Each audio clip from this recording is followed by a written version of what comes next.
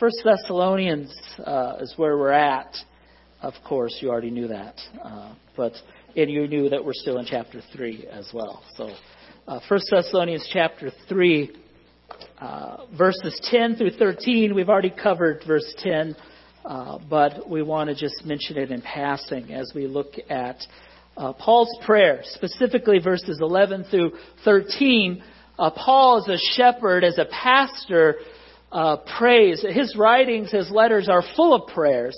And you can tell usually when you're just sitting and reading when he goes into a prayer. I mean, at the beginning of verse 11, he says, "Now may our God and Father." So you know that that's a key that he's entering into a time of prayer. And if you look at verse 10, he says that they, night and day, he and his team, remember there were 3 of them, 1 Thessalonians 3:10. He and his team, night and day, we keep praying most earnestly that we may see your face again and may complete what is lacking in your faith. That's not a negative comment. We'll see in a moment. That's not a negative comment at all. Then he prays, "Now may our God and Father himself and Jesus our Lord direct our way to you." Last week we saw that what he's saying there is if he's ever going to see them again, then that's something that only God can do. Only God can bring him back to Thessalonica. Verse 12. "And may the Lord cause you to increase and abound in love for one another and for all people, just as we also do for you, so that he may establish your hearts without blame in holiness before our God and Father at the coming of our Lord Jesus with all his saints." There's 2 parts to this prayer. We're just going to do part 1 today, focusing especially on particularly verse 11. Lord willing, next time we open to Thessalonians, we'll finish his prayer. So really his prayer is the prayer that every pastor has for his flock. Every pastor who has a shepherd's heart. And by the way, not every pastor has a shepherd's heart. A shepherd's heart is a heart that desires to care, a heart that's concerned. The scriptures say that a pastor, elders, I'm going to say job or calling is twofold. It's to teach the scriptures and it's to pray. Did you realize that? That the pastor's ministry is teaching and prayer. And so that's what I focus as much of my time as I can. You are prayed over. You are prayed over individually. You are prayed over by groups. You are prayed over by gender. You are prayed over by ministry. You are prayed over by age. You are prayed over by function. I saw some of you go, yeah, age. All right. Yeah. Now, if you're older, that doesn't mean you get more prayer. It doesn't, the kindergartners get 5 minutes. If you're 70, I'm going to give you 70 minutes. No. Okay. So you like that. So Paul's heartbeat, and he mentions it here in Thessalonians, but he mentions it everywhere. There's a triad of Christian virtues that he was constantly wanting to see developed in the people that he ministered to. He wanted to see them increase in faith. He wanted to see them increase in hope. And he wanted to see them increase in love. Those are 3 great spiritual virtues or 3 great spiritual realities. And we see that in Thessalonians as well. In fact, he mentions it here in his prayer in the middle of the letter, but he mentions the same 3 virtues at the beginning of his letter and at the end.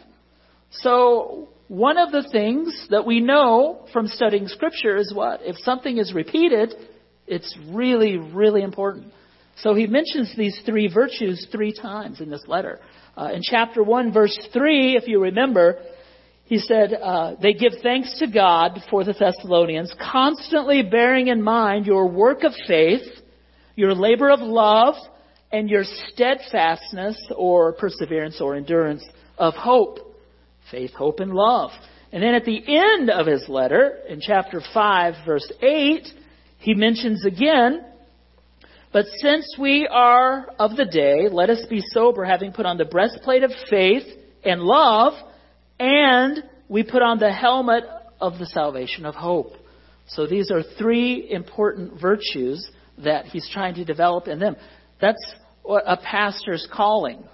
We pray that the Father and the Son and the Spirit would help us all, especially those that we spiritually care for, to constantly increase in faith, in love, and in hope. And particularly, we'll see this next time, Lord willing. The love specifically is love between brothers and sisters in Christ in the local church context. We are also, He commands us to love all men, all people, and do good to all people. But the priority, if we're going to make a priority list, is with one another in the family of God. Now, in verse 10 of chapter 3, what does He say when He wants to come back? They want to come back to complete what is lacking in their faith. I said earlier, that's not a negative comment. When He says complete, that's the same word as to perfect or to mature. So what He's saying is, He's not saying you're immature or you're imperfect. What He's saying is you're still new to the faith. There's still a lot to learn. You still have a lot of spiritual growing to do, as do we all, right? Even the oldest saints among us, I know you do, feel and believe that they still have a lot to do and to grow and to learn spiritually, right? Right. Just say right so that I don't get embarrassed. Okay, thank you. Right. There we go. Each of us is a sanctified work in progress. Is that correct?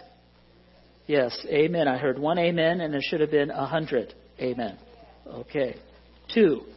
All right. We'll work on our amens. You know this verse already, and I know it, but I don't want to screw it up. So, Philippians 1:6, which we'll come back to in a moment, or in a little bit. And I put the word, we're a sanctified work in progress. I don't want us to think worldly, that we're a work in progress, that we improve ourselves. We're not talking about self-improvement. We're talking about growth in the faith. Some of you know this verse already, right? For I am confident of this very thing, and you can say it out loud with me if you want, that He who began a good work in you will perfect it until the day of Christ Jesus. So, He's saying, those whom God saves, He continues to mature in the faith. When He says until the day of Christ Jesus, He's talking about our glorification, the day that we see the Lord face to face. We will constantly be growing, maturing, perfecting in the faith. Now, I know some of you are thinking right now, well, that doesn't describe me. I don't feel like I'm growing. I'm glad you're thinking that, because we're going to talk about that. Well, I'm going to talk about that. You're going to listen about that.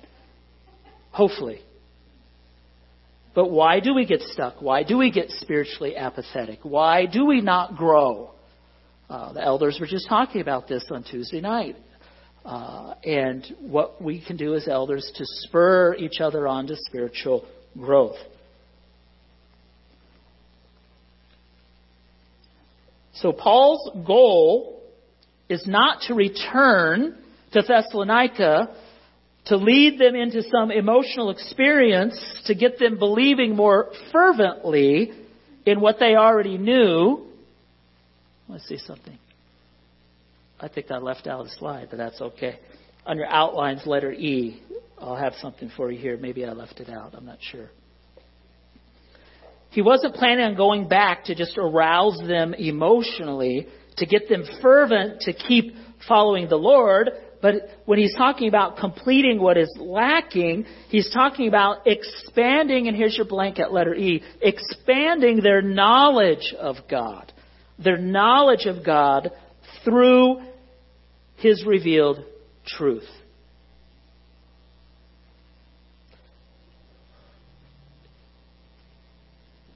And as they expanded in their knowledge of God, that would then enlarge their trust in God, enable them to walk in greater obedience. See, the key to the perfecting, maturing, completing of faith is the teaching of Scripture and the obedience of Scripture. Now, Paul, just a minute, I want to see something. Yeah, I got my slides all messed up. You know, I was coming and going. We're not going to panic. See, as I'm talking, I'm also talking to myself, trying to figure out what's going on with these slides. So there's the slide we were just missing. Let's see what's next. It's like a box of chocolates. Okay. I think that's where we are. We'll have to go backwards in a moment. So the Apostle Paul was simply trying to fulfill his divine mandate. And this is important for you as a congregation to know and understand. That the apostle, and we're not apostles, but we are pastors, we are elders, we all serve under the same divine mandate. In other words, when I was called into the pastoral ministry, I had a clear understanding of what I was being called to. It's a very focused calling. And pastors today are getting stretched and pulled in so many different directions. But the scriptures tell us that the mandate is to teach the truth. That is the pastor, elder's calling. The shepherding, the leading, the guiding, it all circles and centers around the teaching of divine revealed truth. We call it the Bible, the scriptures. Once for all completed. This book is done. There's never going to be a new chapter added. It's complete. And the primary function of the pastor, elder, is edification. And what is edification? Edification is the spiritual maturity of the believers under his care. That was Paul's responsibility. That's what was motivating him, driving him. And to tell you, as a pastor, I have the exact same drive, the exact same motivation. And I know that the other elders do as well. Paul said in 1 Corinthians chapter 9, "For I am under compulsion," he said, "woe to me if I do not preach the gospel." I want to tell you, this is the verse that God used to inform me when I was 14 years old that I was called to be a pastor. I don't know how to explain it. I think it's now you guys, don't hold this against me because you'll rarely ever hear me say this. Because you know I'm not a touchy-feely person. I'm always getting on your case about that. But good for you, you just ignore me. Okay. But there's a mystical sense to the calling to the ministry. Someone came and interviewed me. A seminary student came and interviewed me recently, and we were talking about the call to the ministry. It's hard to explain. It's hard to define it. It's an inward compulsion. It's an inward compelling. It's a very clear. If a man comes to me and says, "I'm not sure I may be called to the ministry," and I look at him and I say, "Then you're not called." If he says, "I'm not sure I might be," then the answer is no, you're not. It's really that simple. What I want to hear is a man come and say to me, "I know that I have the calling to the ministry." And then I say, "Okay, let's think about what we're going to do from here." And I just told someone recently too, well, there are two things. You need to have an all-consuming love for the scriptures, and you need to have an all-consuming love for people. I've seen a lot of pastors who have a love for the scripture, but not for people. Hope you don't think that about me. Okay. But I've also seen pastors who have a tremendous love for people, but not so much for the scriptures. Their studying, their preparation, their teaching. There has to be both. So Paul felt the compulsion, as do I. And I know some of the other men as well. Paul also said, "And now I commend," he was talking to the believers there. I think it was in Lystra. Don't quote me on that. "And now I commend you to God and to the word of his grace," talking about the scriptures. The scriptures, or his word, is able to build you up and give you the inheritance among all the sanctified. Build up, strengthen. Our strength comes from the scriptures. That's the pastor's role. So here's the question. You're going to hear it many times today. Are you growing? Are you growing spiritually? How many of you in your homes have or used to have a door frame where you would measure the kids all the time? I think that's one of the things that made Lisa cry when we moved. Can we take that door frame with us? No. It would be nice if we had something like that where we measured ourselves spiritually. Oh, look, you grew in the Lord 2 inches this year. That's tremendous. Are we growing spiritually? The precepts and the principles of Holy Scripture are the windows through which believers look to see God and understand His glory and His will for their lives.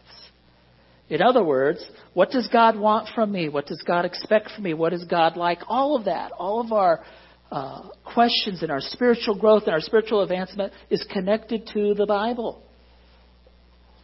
I know you guys think, oh, he's going to pound on this again. Yes, I am. It is alarming in America the number of people who say they're Christians and then they don't even know what the Bible has to say, when that's God's word to His people. Psalm 19, 7 and 8. Listen to some of these. The law of the Lord is what? Perfect, restoring the soul. Is your soul out of order? Is your soul restless? Or do you feel discombobulated as a believer? Then we go back and spend time in the Scriptures. It has a ordering, an organizing, a calming, a settling influence on us, restoring the soul. The testimony of the Lord is sure. And what does God's word make the simple? Wise. The precepts of the Lord are right, rejoicing the heart. And the commandment of the Lord is pure. It enlightens the eyes. Proverbs 6:23. Can you read that with me? For the commandment is a lamp, and the teaching is a light. And reproofs are discipline. Yeah, I messed that up. And the reproofs for discipline are the way of life. That second part, it's like the first part, for the commandment is a lamp and the teaching is a light. And then we go, and the reproofs for discipline are the way of life. What the writer there is saying is that, discipline and reproof from the Lord is a sign of love. The reproof and the discipline that comes in our lives from the Lord is part of the lamp. It's part of the teaching. It's part of the light.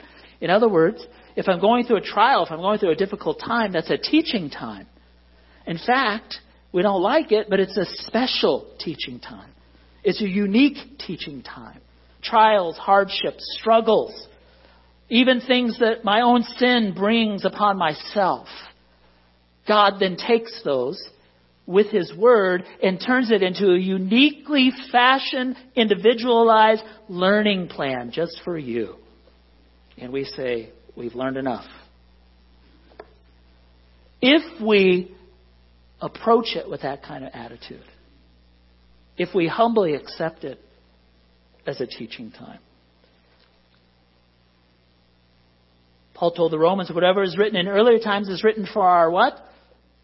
Instruction, so that through perseverance, and what do the Scriptures give us?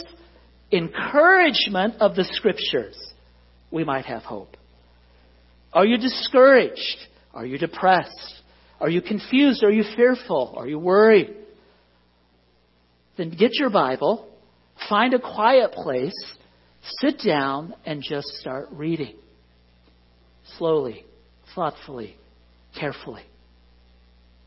I don't know if I've ever met anyone who has said to me, yeah, I spent some time reading my Bible today, Pastor, and when I was done, I felt awful. I just felt terrible. I read what the Lord had to say, and I just walked away feeling worse. I've never heard that. I've never heard that. It's always the opposite, isn't it? Are you growing? Here's the aha moment. If you have a light bulb in your head, this is when it should come on. Or if you have a little bell that goes off, you should be hearing a ding, ding, ding. Because God can provide opportunities for us to grow. God can bring discipline into our lives to help us to grow, to purify us, to strain out the spiritual impurities. God can send a trial or hardship. He can even send a blessing. He sets the stage so that we might grow, but He's not going to make us grow. I think we have sometimes a misconception that we don't have any responsibility in our spiritual growth. It's not true. The Scriptures are clear that spiritual growth is a partnership between the Holy Spirit and me. I can harden my heart. I can grieve the Spirit. I can resist the Spirit. I can refuse to be filled with the Spirit. God's not going to force. It's like, I have no interest in spiritual things whatsoever. I don't want to grow. And God's going to override that. That doesn't happen that way. So the key is my response. And you know the three words I'm going to say next. Circle, highlight, underline. My response to the truth of God's Word is what allows me to know if I'm growing in the faith. Not just what I hear, not just what I have learned, but my responses when I find myself in situations where I have to apply what I know and what I have learned. That tells me how far along I am in the faith and if I'm growing. I know you guys, some of you guys look scared, like, okay, is he inviting God to bring difficult times so we can grow? No, nobody likes that. Nobody likes that. No discipline during the present time feels good, it says in Hebrews. But it's for our own good. If you have your outline, this is what I want you to do. Because sometimes we say, are we growing in the faith? We don't know what that means. We use a lot of Christian lingo. Well, these notes are coming, a lot of these notes are coming out of Dr. John MacArthur's commentary on 1 Thessalonians for this sermon. And I liked these five marks to know if you're growing or if you have grown in your faith. So if you have the outline, as we go through these 5 marks, if you feel like you are learning, you're growing in the area, then circle the number, like circle number 1, circle number 2, when we go over it. If it's an area where you feel like, or you know that you need growth or it's not happening, and I'm talking about numbers 1, 2, 3, 4, 5, then put an X through that number. That lets you know that you have growth to do there. So just humor me. We're not going to bring these papers up and hand them out to everybody, so don't worry. It's not going to go through the prayer chain. Oh, did you see Stephanie? She put an X through 3, 4, and 5. We need to pray for our sister. No, we're not going to do that. This is between you and the Lord. Number 1, how do you know if you are growing? And these are based on Paul's prayer here in Thessalonians. First of all, your knowledge of God's Word is increasing. Do you know more of the Bible today than you did a year ago? We're talking about content. And we're not talking just about knowledge, content. We're also talking about principles, precepts, teachings that come out of Scripture. For instance, maybe you've read the book of Romans, so you know more from the book of Romans now than you did before. But also, hopefully, you know more about what the word justification means, what the word sanctification means, and those types of things. Do you know more today than you did a year ago, or 2 years ago, or even a few years ago? Now, this one's probably the most gentle of all of them. How many of you feel like you do know more of the Scriptures today than even a year ago or a few years ago? I know I do. I mean, I've been studying the Scriptures or hearing the Scriptures and studying the Scriptures for 45 years, and I still learn new things every day.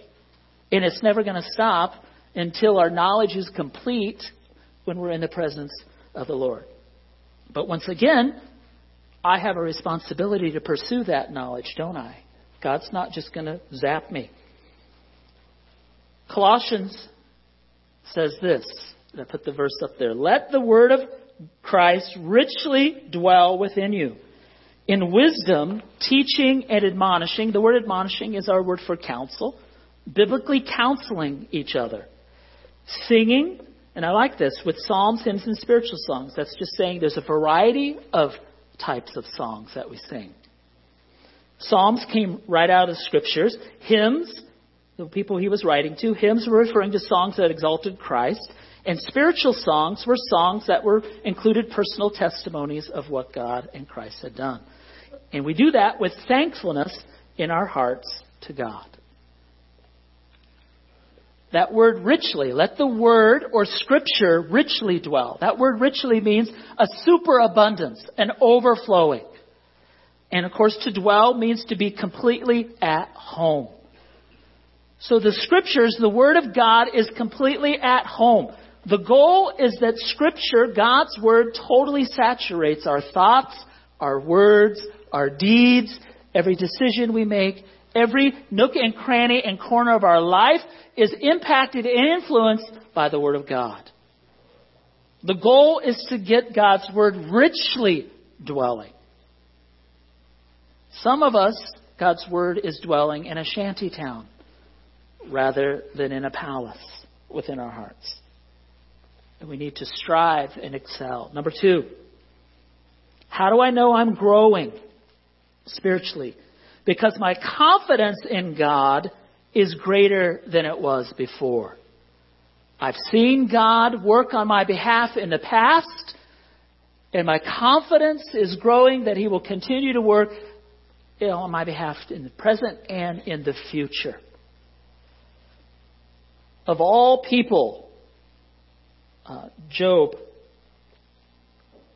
this is from Job will come in a moment, I'm sorry.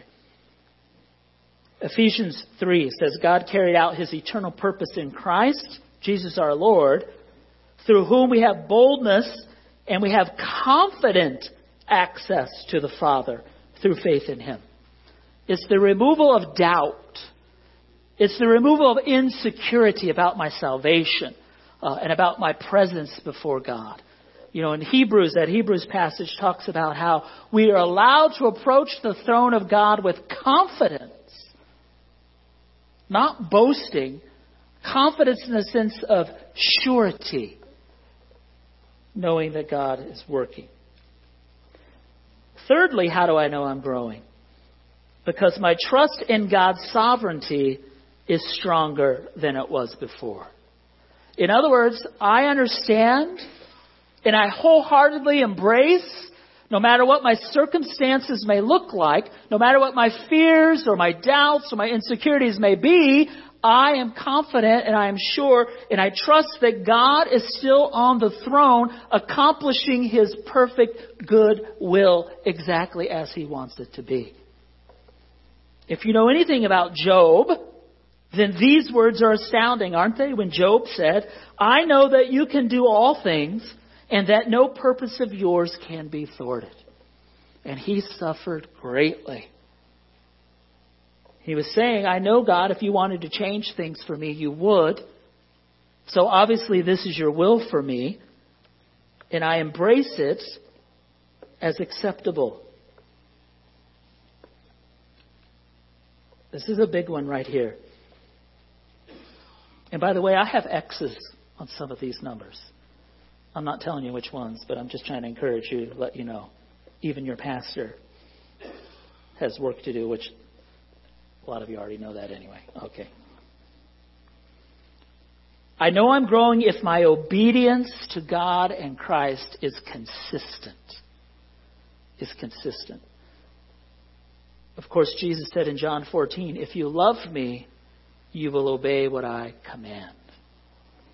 It's not just taking in knowledge. It's not just learning up here, but it's following and obeying those commands, especially when things get tight and difficult. I'm not up and down. When things are good, yeah, I'm obedient. I'm following the commands of Scripture. But when things get hard, I get a little shaky. When I don't have all the answers and things aren't working out the way I want them to work out, then my obedience kind of to Scripture and to the Lord kind of gets erratic, kind of gets up and down. The perfecting faith, the maturing faith, the completing faith of the believer over the course of his life with the Lord, his obedience to Scripture and to the Lord becomes more consistent. It's because I learned to have confidence in Him. I'm growing in my knowledge of Him.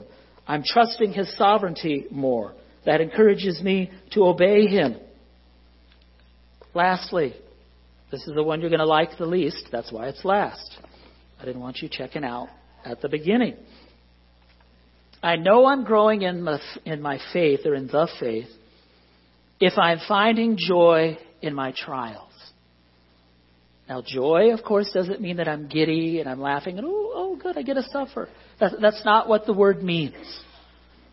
Joy is a deep-seated contentment, irregardless of circumstances, because of solid confidence in the presence and will of God. Don't ask me to repeat that because I don't remember everything. It's a deep-seated contentment in the perfect will of God. It doesn't wane. It doesn't go up and down based on circumstances. That's what happiness does. The world is chasing after happiness. But happiness is directly tied to whether or not things are going my way. I can be, James chapter 1 tells me, that I can be in the midst of the most difficult trial and still have joy. A deep-seated contentment that God is present and that God is working. He says, consider it all joy, my brethren, when you encounter various trials. It is very interesting. It's something we do want to take note of that he doesn't say, be happy, brethren, because there is a word for happy. Do you know the word in the Bible for happy? It's in the Beatitudes. Blessed. Blessed is the man. Happy is the man. But here he says, consider it all joy, my brethren, when you encounter various trials, because you know that the testing of your faith, what's the next word? Okay, I need a little louder than that. Produces. The testing of your faith produces steadfastness. We find joy in our trials because our trials and hardships are a tool of sanctification that God uses to shape and mold us more into the image of Christ, which is His goal. Romans 8:29 through 30. We love to quote Romans 8:28. And it's a wonderful verse. God works all things together for the good of those who love Him and have been called according to His purpose. But then, right there after that, it says that His goal is to conform us into the image of His Son, Jesus Christ. God's goal in your life, what God is trying to do in your life, is to make you like Jesus. To make you Christ-like. Isn't that what the word Christian means? It means little Christ. So we can find joy in our hardships because we know that that hardship is producing. It's active. It's at work. It's accomplishing something. It's not just random chaos. It's not just karma. It's not just coincidence. It's the divine sovereign hand of a God out of love conforming us into the image of Christ. I would hope on the day that I step into the Lord's presence, people will say, oh, you look just like Jesus. That'd be nice to hear, wouldn't it? Or the Father's going to say, I recognize you because you look like my Son.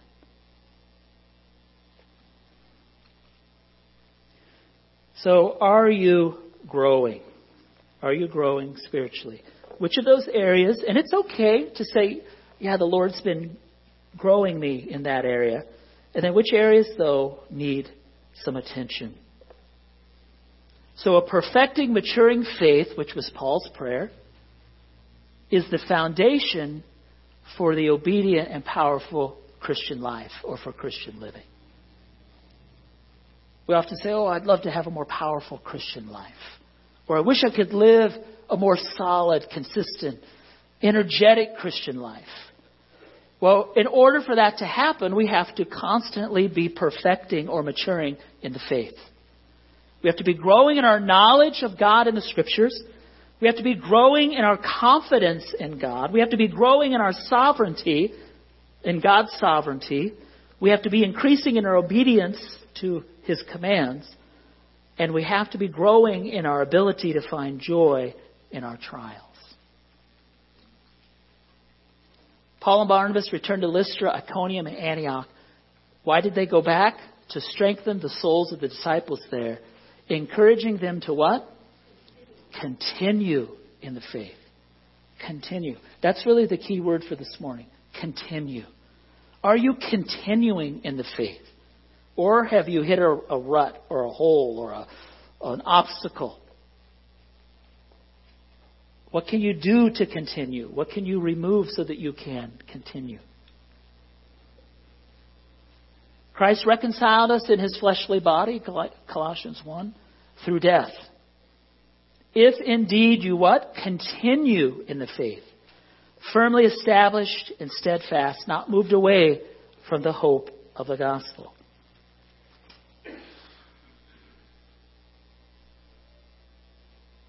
Oh, that's 2 Thessalonians. Sorry, I went brain dead. I'm like, why do I have that up there? 2 Thessalonians, his second letter in chapter 1, verse 3. He said, we ought always, his prayer was answered. He was praying for this, and then his prayer is answered. Because when he wrote them a few months later, he wrote the second letter to them. He said, we ought always to give thanks to God for you, brethren, as is only fitting, because your faith is greatly enlarged. He prayed for them to grow spiritually, and in a matter of months, he knew that they were growing spiritually, and it encouraged him. Look in your scriptures at 1 Thessalonians chapter 4, at the beginning. Verse 1. 1 Thessalonians 4:1. Finally, brethren,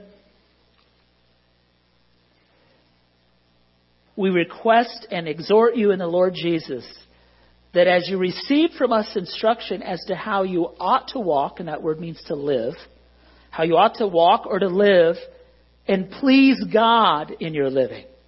And actually you are doing it, he says. But then he asks them or commands them to what?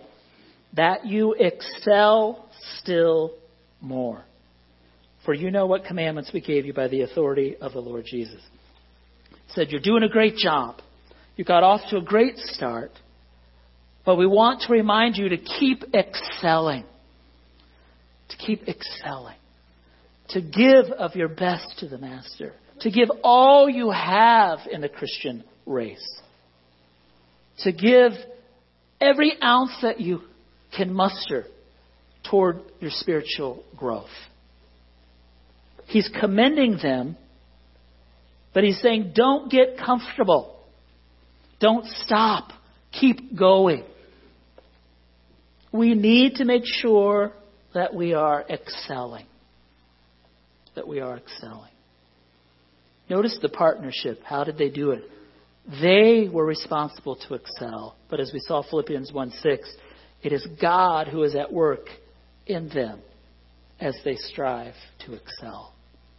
That partnership. I should have read these action items first.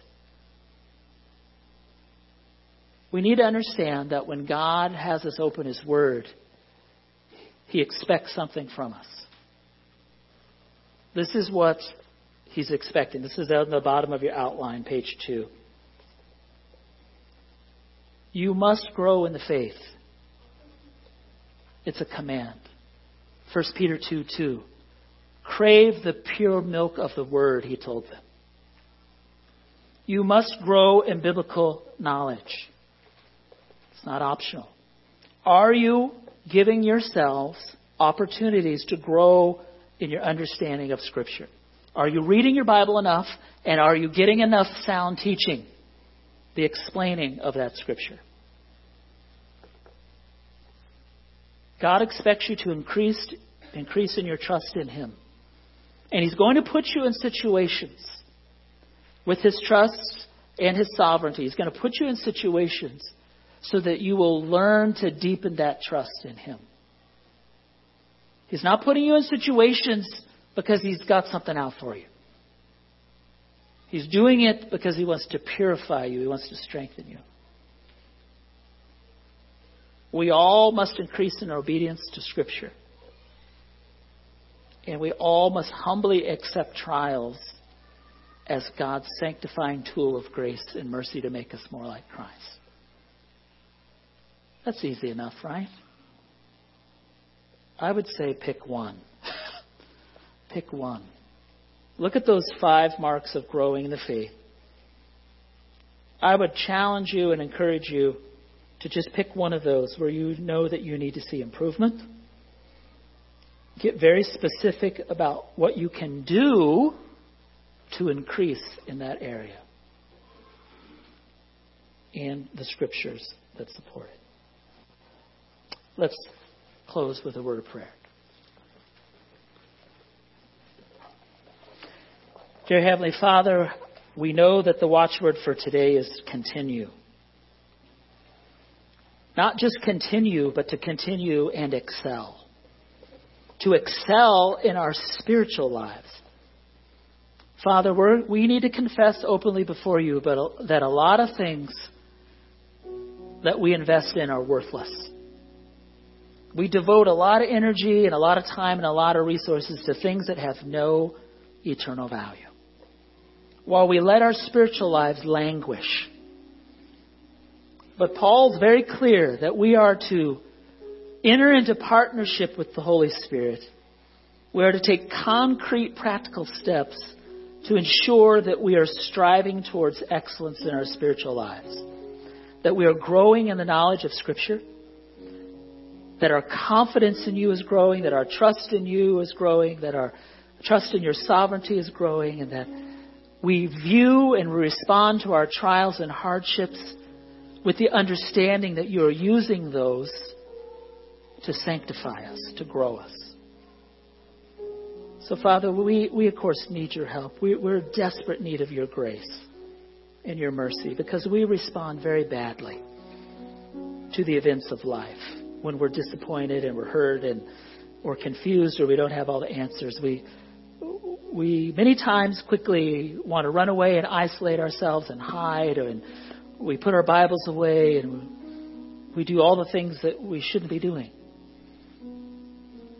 So, Father, we pray that your grace would be upon us, that you would drive us to your word, because that's the key.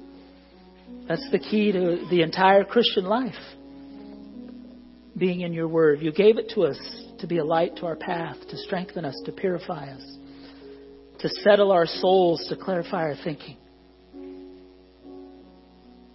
So, Father, we understand that we're all a work in progress. That we're all a sanctified work in progress. So, Father, may we be excited about growing spiritually. May we come alongside one another and spur each other on to grow spiritually. May we be talking with one another about Christ and talking to one another about Scripture and praying together and spurring each other on to evangelism and Bible study and fellowship and ministry, all those things. We just pray for a real spirit of revival here that starts with each of us personally, striving to excel in our spiritual lives. Father, thank you so much for your many blessings, your many goodnesses to us that we don't deserve, your love, the greatest of all, your Son, who paid the penalty for our sins that we might have eternal life. We are eternally indebted and grateful. So, Father, thank you for bringing us together. If any good thing happened here today, we give all that glory to you. And we entrust ourselves to you fully with complete confidence in Jesus' name. Amen. Thanks for being here today. Hope you're encouraged and strengthened. And I will see you July 16th.